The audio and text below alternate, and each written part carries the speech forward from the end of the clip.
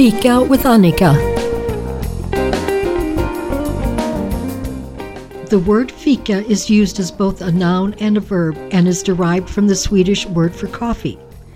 The Swedish coffee break is a moment to literally leave work behind. Taken at 3 in the afternoon, it's not a strategy for multitasking or for fitting in another mini-meeting. It's a chance to relax in the company of colleagues or friends. The key is to pause your day. So brew up some coffee, grab a seat, and embrace fika. I'd like to introduce my guest, Tim Lauritsen. Tim is a longtime resident of the Anza Valley and hails from a family of 1950s homesteaders. He is known for growing native plants and trees, building in a sustainable style, his volunteer work within the community, and his artistic talents. He also has hiked probably more trails than most. Welcome, Tim Lauritsen. Coyote Canyon and the San Jacinto Fault Zone alongside, which is the major branch of the San Andreas Fault Zone and the most active fault zone in Southern California, has caused some pretty dramatic landscapes. So riding on a horse down and dropping 800 feet, sometimes within a quarter mile, can be exciting as you approach the canyon. With the water running year-round, although with recent earthquakes that may have limited the distance that it's run, 17 miles, was the only year-round running spring in San Diego County. It comes out from under Anza, the eastern edge. The biggest wells are on fault zones, some large enough to supply tens of thousands of people if it was tapped into. But those wells are also subject to lateral movements and could be lost at any point in time. So the distance, 17 miles, generally takes between 7 and 10 hours on a horse, but it allows you to experience the sound and the smells that you wouldn't otherwise on a vehicle, which is only allowed on a designated road which doesn't follow the creek. It stays to the west in Fig Tree Valley and Lower Collins Valley, where the action takes place from the west side. So riding is a whole different approach and an experience. But being a bighorn preserve and on a horse where there are wild horses, you have the opportunity to see the bighorn up close without being spooked. That you wouldn't if you're sitting on or behind an internal combustion engine. Now, you're referring to wild horses. I know Yes. that back in the day that Anza was known for the wild horses, but it's not so anymore. When was that? There was a horse ranch, the name escapes me, from the 30s and 40s on Coyote Road, and they let 2 of their horses out, mares that went down into Nance Canyon, which is the first 5 miles after the pavement, where the water runs. And the horses were in horse heaven, and they were left to graze year-round. And so that's how they multiplied. I don't believe the park ever removed any of those horses. There was a few that were removed by private individuals because the toenails hadn't been trimmed in 10 years and they looked like slippers. Okay. You know. Aladdin's slippers. Yeah. But the park did have to remove cattle, some 30, and it cost them about $1,000 each to airlift them. They had to hunt them, dart, and lift them out. And the years and decades of cattle that had been allowed down into those regions where the water ran could no longer sustain the stampede of cattle shit and grazing and that health threat to the bighorn sheep, which as a sheep nuzzles its nose through the shit to find something of value to eat. And worms get up through the nose into the skull, and that's why the sheep fail when they dance across the cliffs, because their brains are compromised from the worms. So the state park said that the cattle had to go. The history of the cattle there had to end. And we're talking early 70s. Then there was a discussion about putting up a fence along the west side, the mountainous side, to keep the domestic animals from finding their way onto the state park, which was never completed.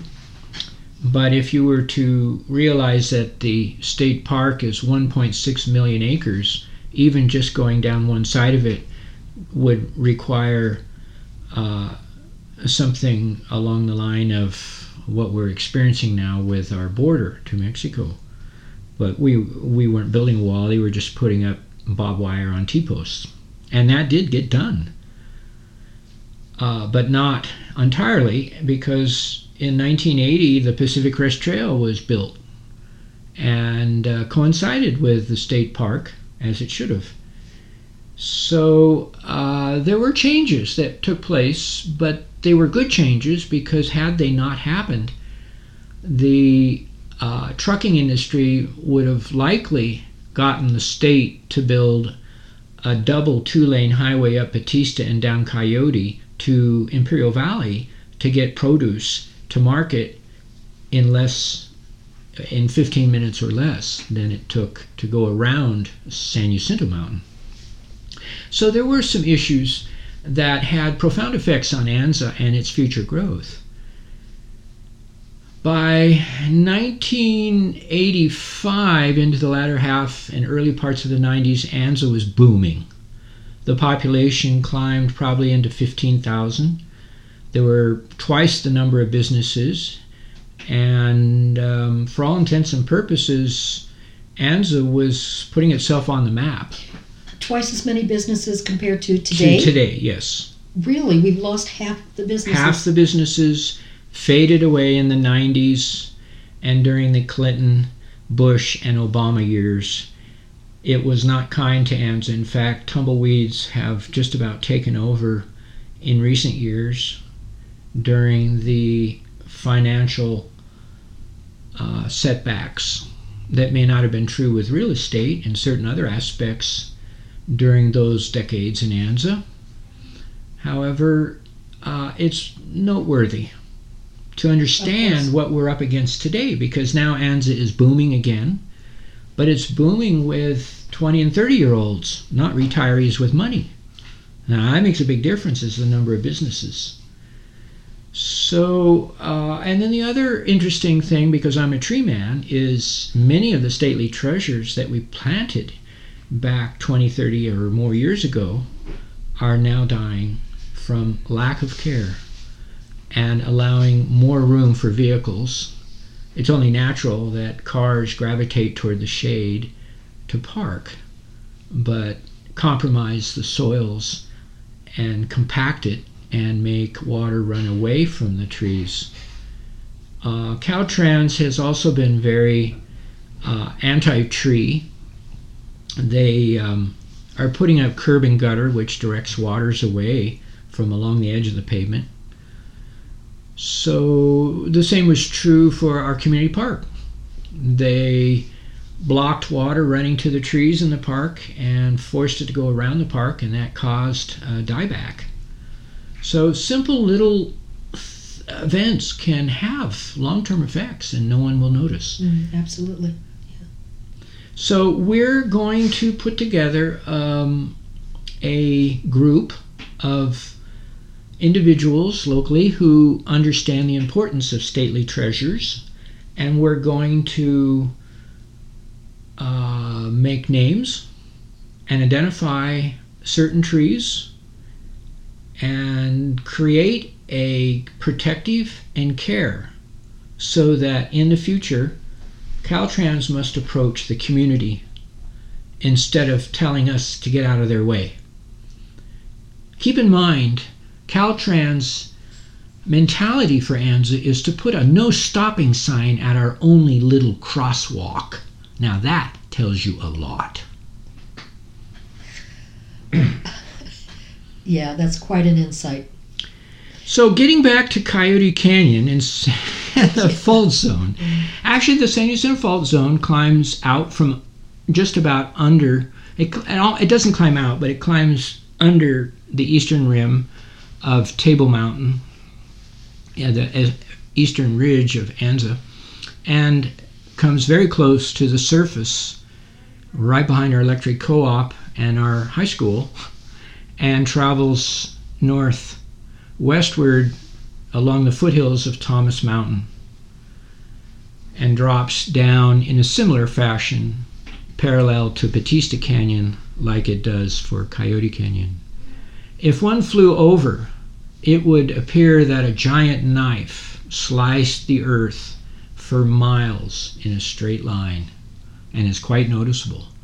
But for those of us who are at street level, we can't see that. Now, riding into the canyon, you can't help but see it. And if you choose to leave the main Coyote Canyon to explore the side canyons, we keep in mind that they're always subject to earthquakes and flooding.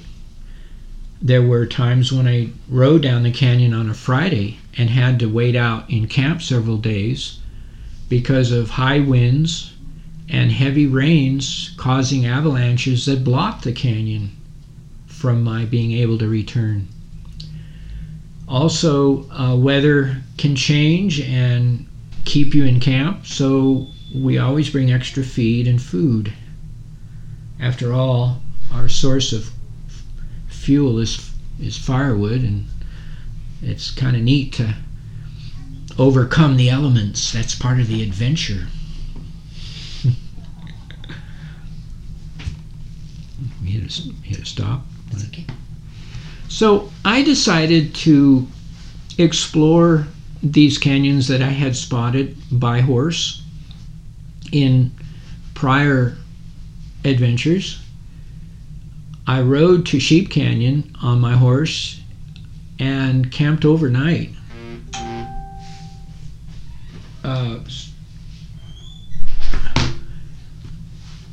And it wasn't until 22 years later, when I laid myself down, that I realized when the moon and planets came up that I had situated myself in the exact spot because of the rock on the hill and the angle at which the planets traveled up as they rose above the horizon. Exploring nearby canyons was phenomenal the next day. You can easily access within a half hour. I do recommend hiking boots. I was in cowboy boots by horse at first, which did not allow me to get too far up. So that's why I had to return with equipment and hike in. So I had the opportunity to explore in more detail and further in the upper waterfalls and pools. I think the thing that most people remember about these areas is the system of polished rocks for sunning with waterfalls beneath. I can't even imagine that, It's like first class accommodations, no matter the weather, unless of course it's heavy rains and it burned off above, then you might be subject to a dangerous flood, which happened several years just prior to my returning after 22 years to one of these canyons to find that the changes were phenomenal. The pools had filled in, the willows and other growth had covered up, and these secret, sacred places were hidden again. And the bighorn sheep, which are the only animal capable besides man in traversing these canyons, which have 400, 500, 700-foot walls, sheer walls of rock, their trails had moved. And I had found a bighorn that had slipped and fallen to its death probably 3 months earlier, and its thigh bone had been chewed. There was still skin on the bones, but not much left of it. And also near is a crevasse of rocks with the creek running through that can easily be closed with a blanket to create a steam bath that the Indians used, and it was well known for that. So these natural resorts existed where pools and showers and steam baths were provided by nature. We simply discovered them. It sounds fantastic. I want to put my hiking boots on and go out there right now, except we're expecting snow. Keep in mind that the areas, because of the bighorn sheep, are subject to mountain lion. I have heard and seen the mountain lion on numerous occasions when visiting the canyon. And as I said on an earlier recording, there are large rattlesnakes that you must keep an eye out for when they're bigger than your arm and they don't retreat. There are fox and, of course, deer and coyotes. The coyotes would follow us on the horse, waiting for the horse to shit so it would get a nice warm grassy breakfast. I didn't know that they did that. It might be why that whole canyon system is called Coyote.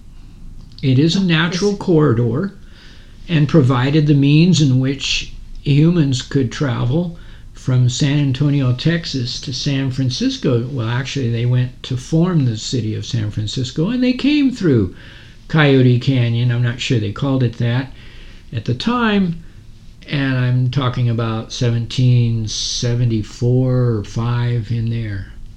You're talking about the Juan Bautista de Anza, right, with 240 women and children and soldiers and about 6 to 1,000 head of cattle.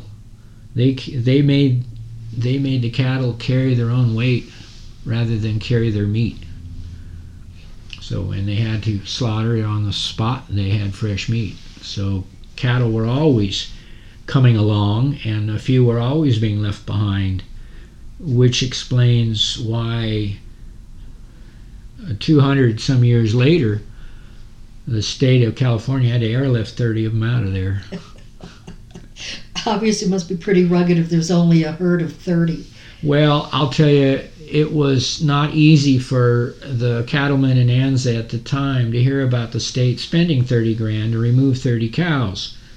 That had just soon gone down and checked the brands and sorted them out and brought them back by truck and saved $25,000, but that's how the state worked in the 80s.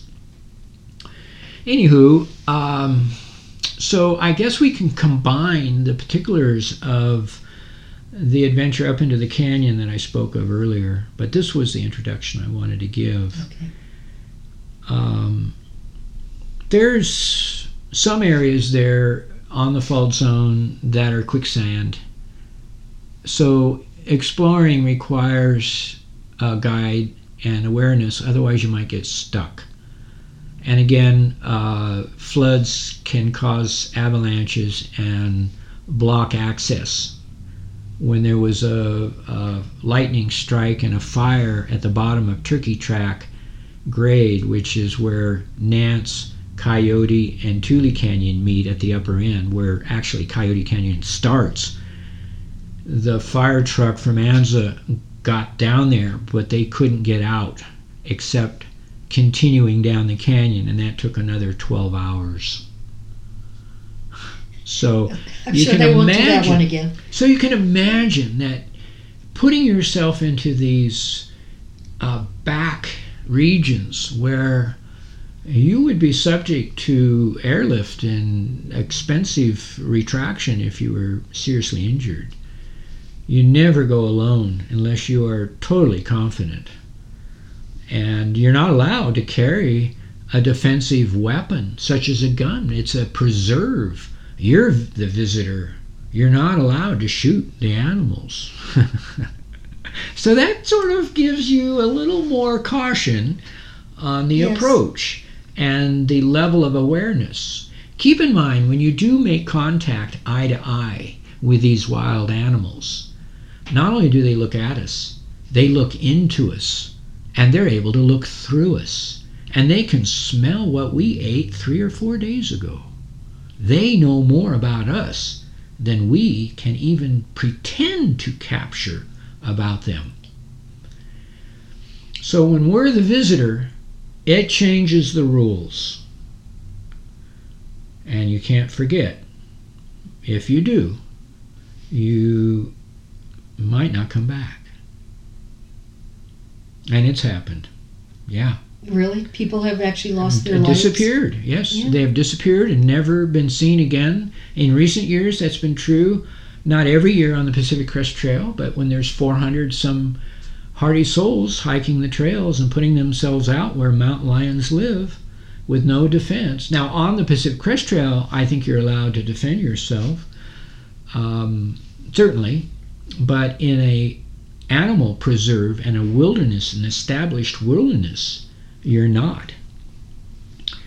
So are you saying that the PCT, the Pacific Crest Trail in our region pretty much stays on the west edge of the State Bighorn Sheep Park. It does travel on Mount Laguna where the state park comes up, and so the trail does cross over into Upper Nance Canyon, but for the most part, the Pacific Crest Trail stayed outside of the park.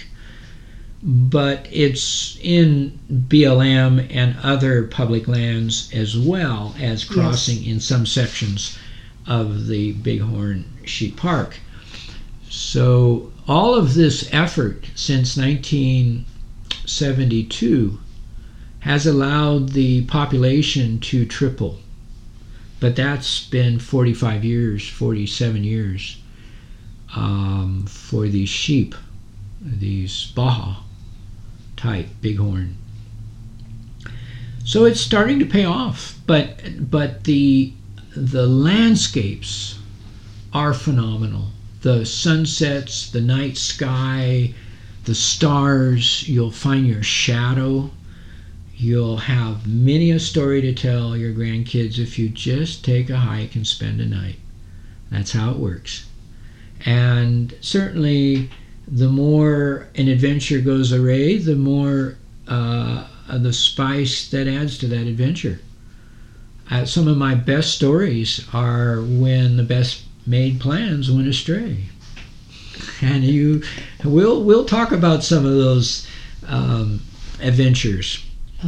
Yes, I can think of a few on on the Desert Divide, where the Pacific Crest Trail finally reaches 74 highway, and the next section follows what's called the Desert Divide. It brings you into the southeast corner of San Jacinto Mountain near Red Tockwitz.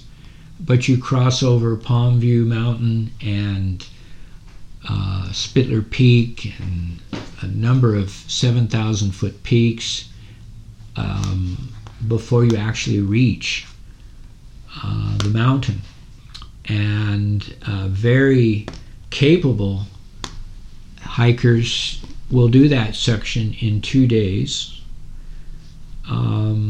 Today, not all of it is accessible from fire danger and damage, but it's being rebuilt. The Mountain Center fire and the Cranston fire did jump over the Pacific Crest Trail, and did some damage, mostly from flooding and washing out of rains shortly thereafter. The efforts at rebuilding a trail back in the 80s, it was built like a freeway. It runs around the peaks. Up until then, it was called the Sam Fink Trail, and for some reason Sam Fink had to get to the top of each little ridge and each peak, and so there were all these tin little metal clips hung on tree branches and the like to mark the trail, which disappeared during the Second World War and after. A lot of our trails disappeared just about during the 80s when the big satellite dishes were installed and people stayed home. Oh, they stopped going out. They stopped going out, and the trails just about disappeared. That's the interesting thing, is trails will be lost if we don't use them. We have a National Trails Association now. ANZA is a designated area for using these trails, and we must provide for the demand and the need of getting back to nature that these young people have to experience. You cannot experience the trail on the internet. There's just no smell and no sound and no real adventure to it. It's two-dimensional on a screen. It has to be three-dimensional, and it has to be experienced in the fifth dimension at night with the stars overhead and that mountain lion howling not far away. Okay. Yeah. That's what we need to have done, and we need to save these stately treasures in our community. Otherwise, the tumbleweeds will just blow through and will disappear. That's the two extremes, of course. Of course. Well, yes. Right. Attention mountain residents. Recognizing community needs in the age of technology, the ANZA Electric Cooperative is partnering with the Riverside County Information and Technology Department and ANZA Community Broadcasting KOIT to distribute refurbished desktop computers for free to income-qualified residents. These desktop computers come loaded with Windows 10 and Home Office. If you're interested in seeing if you or your family member qualifies, the applications are available online at anzaelectric.org, at the ANZA Electric Cooperative Front Office, at Lorraine's Pet Supply, and in the box outside of the KOYT station. Once you have filled out your application, it can be scanned and emailed to fundraising@koyt971.org. It can be mailed P.O. Box 391-229, Anza, California 92539, or handed in at Lorraine's Pet Supply, the co-op office, or in the mail slot at the KOYT station. The Coyote. Listen to it. Welcome back to Fika with Annika. So if somebody wanted to go on a hike and they weren't experienced in the area, are there guides? Can one hire a guide to go either by hiking or horseback? Well, that's how I got into the business. The business of? Guiding. I myself was on a trip into Death Valley for 6 days, and I joined a group of 12 with 2 guides and 2 vehicles. We had a chuck wagon that carried the food, the kitchen, and a van that carried everybody. So there were 13 of us in the van and another driver in the second vehicle, and we spent 6 days in Death Valley, and I would have never been able to experience that without a guide. You can buy maps. You can find all the tourist locations, and if that's how you want to experience a place, well, that's all you're going to experience. But if you find a guide who knows these hidden areas, then you'll come away with a whole different experience. But if you choose to be real brave and you want to go down, I would suggest you go to the State Park Visitors Center and get a permit and buy maps and begin to read and educate yourself about the types of animals and the types of plants that are there and what those landscapes are subject to, because then you're more prepared and you can experience it for what it is and what made it. floods and fires and earthquakes is what makes this landscape. And we're the visitors. Don't forget that. So permits are required, or I don't know that they cost much, but it is $10 a day to stay in established campgrounds.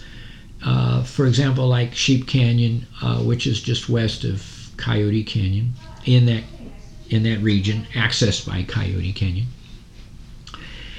And there are many trails that will climb up into the high regions and the parameters from there, as likewise from the mountains down into the canyons. After all, the wildlife and the native humans would do this on a regular basis in the spring and fall.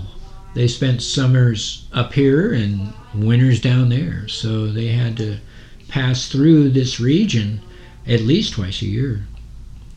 And in 1774, there were still a few Cahuilla living in the area, Rockhouse Canyon, off to the east of Coyote and the fault zone. And when I could only imagine how the Cahuilla Indian that used dance to introduce themselves must have thought when they first time saw a Spanish guard on a big horse, where the past and that future met, which then became ANZA's byline in the 80s, where the past and future meet. Yeah. And that's been forgotten, and now the future is overrunning ANZA, and we're losing our past. Thank God we have a museum and we have these preserves to go and visit, to imagine what happened and what goes on in these places.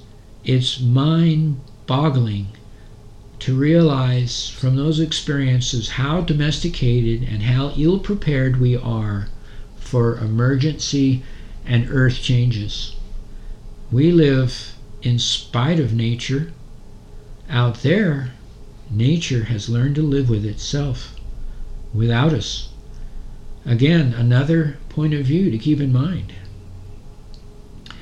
So again, I want to say at this point, becoming domesticated, we lost a neighborly exchange when the mode of transportation went from horse to vehicle.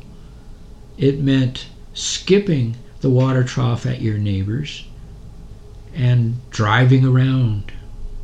And then when we got electricity, the ambient light blocked our ability to see our star shadows on a moonless night.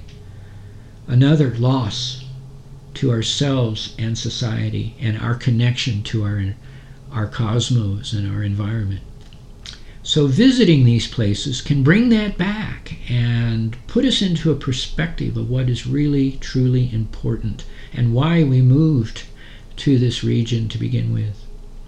Now, after decades of doing this, I have attuned myself to memorizing horizon lines and recognizing vortexes and leylands and energy centers.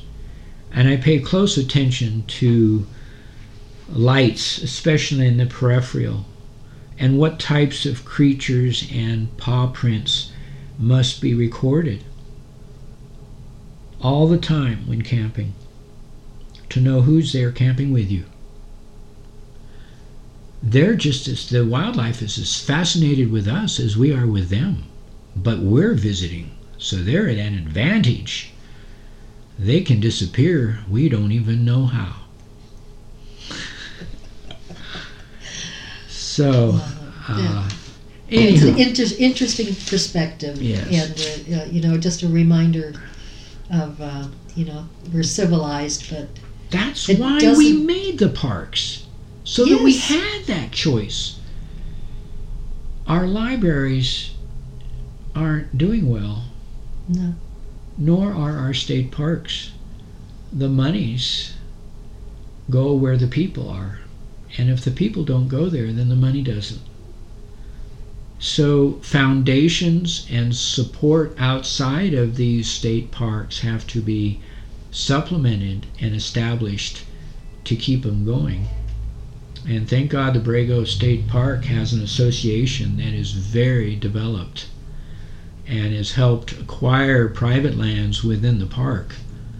The state park, as it grew, encompassed private lands. Borrego Springs is an entirely surrounded, established parameter, which should really be a twin sister to Anza. But Anza's not a city yet. I hadn't thought of that. Anza's not a city yet. No. Borrego isn't really, but it's a good-sized town. And it's just a short hop and a skip to 1,000 canyons. So often, if you drop into Borrego Springs before the crack of dawn, you can find your way up a destination and make camp at sunrise. And then explore the area. You might find a few tortoises and see a few snakes and hear a few calls at night, wondering what they are. But certainly by the second day, you'll be much more apt to go a little further up a canyon, and you will be rewarded following the water. So that's what it's about. And it's easy to forget and get caught up in our daily routine and career making money. Yet it's always there surrounding us, and it's just a short distance away, and can open up our entire perspective and quite possibly offer solutions to what seemingly is getting in the way of our life. When you go and see that these wild creatures have never depended on Walmart or asphalt or internal combustion engines, and they seem to survive just fine. Yeah, they get hot and cold, but we do too. So the better perspective and the biggest dangers confronting Anza today, of course, is new hot springs possibly finding their way to the surface just 5 miles west with this newest flurry and harmonic tremors. But then we are finally blessed with some winter when the whole rest of the state is still dry. It looks like we're going to be spared a winter this year. And so this coming spring is an ideal time to see what happens in the desert. We call it a desert because we think it's desolate.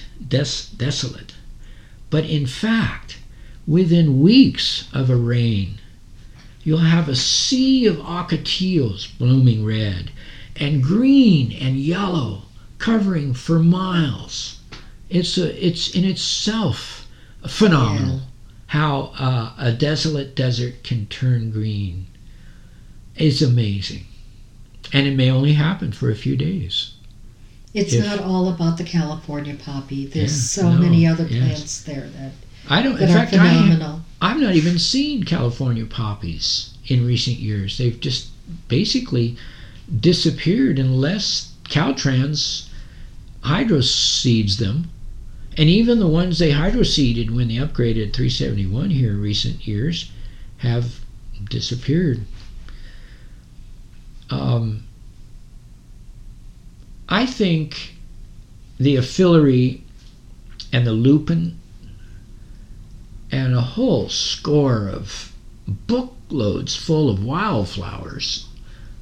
I used to know many of the names. They all exist, but only if it rains, and only if it rains several times within a given amount of time, And some, like the California poppy, won't bloom unless they're subject to freezing, which is probably why we are losing the poppy. There have been numerous winters in recent years when it never got to freezing. It stayed above freezing. It's the same with what is significant. It's not the level of the earthquake, it's the location of it. If it's only half a mile deep and it's 4.4, that's significant. If it's 4.4 out on the San Jacinto fault zone, that's normal. So we have to understand that we're measuring it from the nearest surface, not at its location.